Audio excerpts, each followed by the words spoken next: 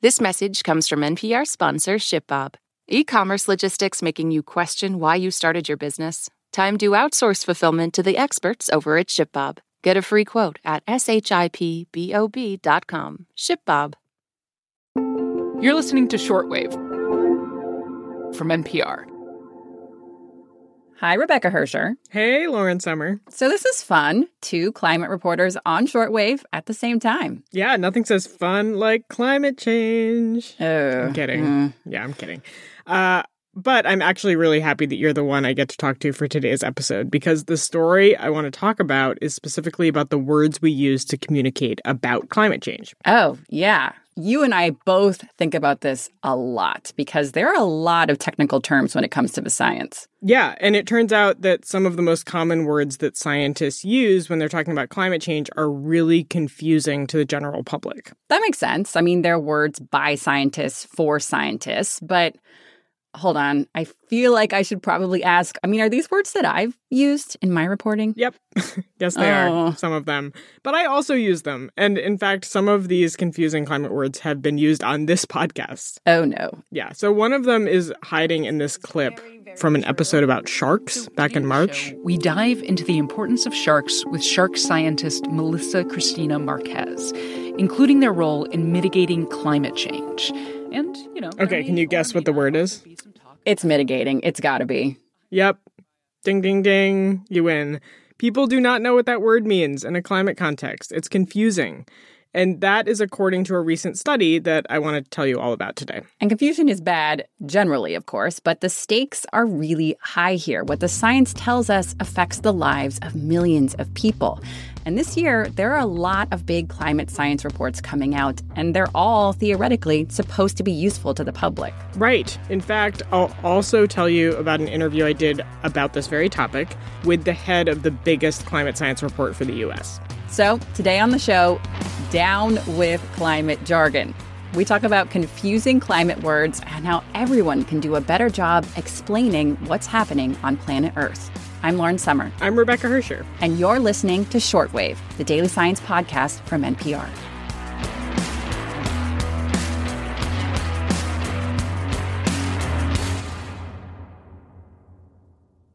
This message comes from NPR sponsor Dana-Farber Cancer Institute. It's called protein degradation, and if you're a bad protein in a cancer cell, you'd better get your affairs in order. Because now, thanks to Dana-Farber's foundational work, protein degradation can target cancer-causing proteins and destroy them right inside the cell. This approach is making a difference in multiple myeloma and other blood cancers, and is how Dana-Farber is working to treat previously untreatable cancers. More at danafarber.org/everywhere. Okay, Rebecca, today we're talking about how we talk about climate change. And the point of the show today is not to make scientists feel bad for using scientific terms or regular people feel bad for not knowing those terms, right? Right. It is not. Technical terms totally have their place. It's just that that place isn't everywhere all the time. So I'm going to tell you about this study that looked at the common climate science words that show up in public places and that confuse people. The United Nations actually asked researchers to test words that are in international climate science reports. And these are the reports that come out every so often from the UN. There was a big one earlier this summer that you and I both reported on. Oh, yeah. That was the report that laid out how humans can control climate change by cutting greenhouse gas emissions immediately, and also that we still have time to avoid catastrophic climate change. Yes, that's a big also. And that report. So reports like that one use some terms that don't show up in everyday conversation. Like, here's a section from the summary of the report. Quote, improve knowledge of climate processes, paleoclimate evidence, and the response of the climate system to increasing radiative forcing gives a best estimate of equilibrium climate sensitivity of 3 degrees Celsius with a narrower range compared to the AR5. Wow. Really rolls off the tongue. I know. And obviously you and I would not use that language in our stories. But there are words in that report that takeaway came from that scientists we interview use a lot. Words like mitigation, carbon neutral, adaptation. And that's because those words have really specific meanings to climate scientists. Right. I mean, mitigation. In the context of climate change, That word commonly refers to things that reduce greenhouse gas emissions, like switching to wind energy or planting trees. Right. So if we use it in a sentence, the U.S. promised to cut greenhouse gas emissions in half this decade would be a big step for climate change mitigation. But the authors of this study wanted to know, what do those words mean to the public? And what did they find? So the study was set up like a focus group. The authors did interviews with 20 people from a variety of backgrounds. And they basically asked participants to define what words meant in a climate context. So let's start with that word mitigation. Some people in the study mixed that word up with the word mediation, like coming to a compromise about how to address climate change. That would be really confusing to mix up those words. Totally. And here are a couple other examples. So the term carbon neutral, that was confusing. People mixed it up with the idea of zero carbon. Yeah, those are really hard. So carbon neutral, it means that you're removing the same amount of carbon dioxide from the atmosphere as you're putting into it. So it's neutral. Right. There's no net accumulation. Zero carbon means just no emissions at all. Right. And that nuance is likely to be lost on people, this study suggests. Another term that caused problems was unprecedented transition, as in the global economy must undergo an unprecedented transition in order to reduce greenhouse gas emissions. Participants were really confused about what that actually means.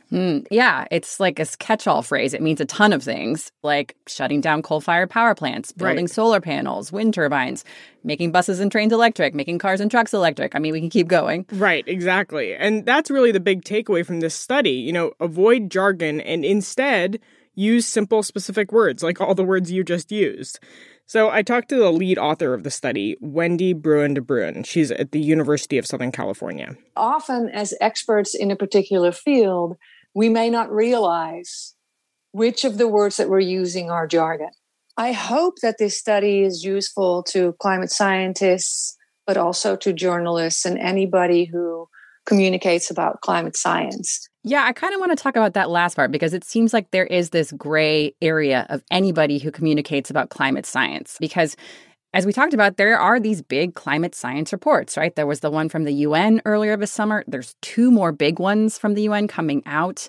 And then the U.S. government releases its own U.S.-specific climate assessment every few years.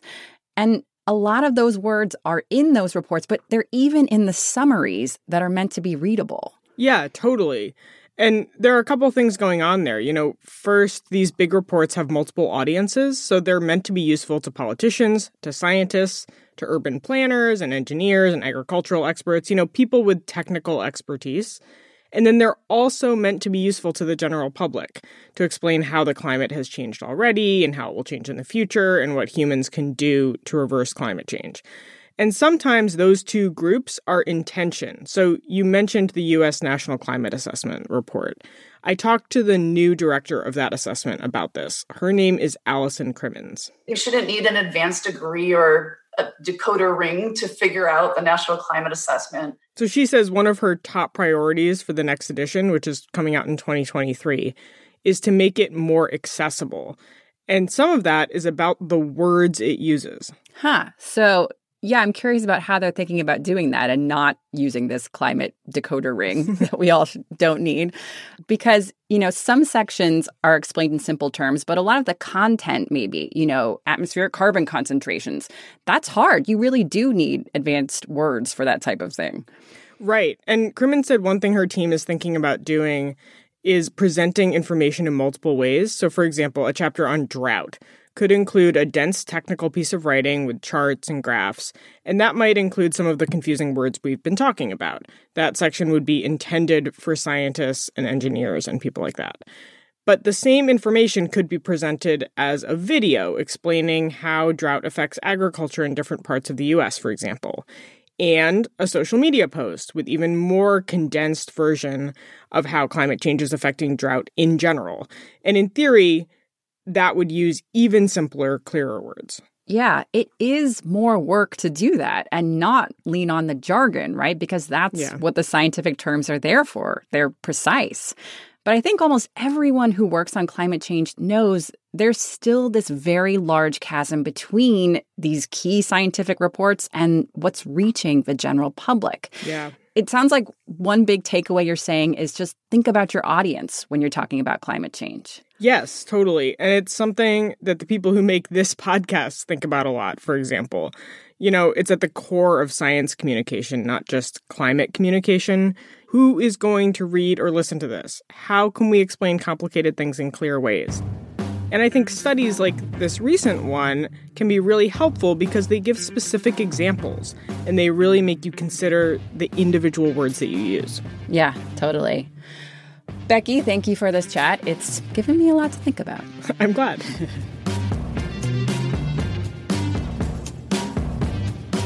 This episode was produced by Rebecca Ramirez, edited by Viet Le, and fact-checked by Burley McCoy. I'm Lauren Summer. And I'm Rebecca Hersher. And this is Shortwave, the daily science podcast from NPR.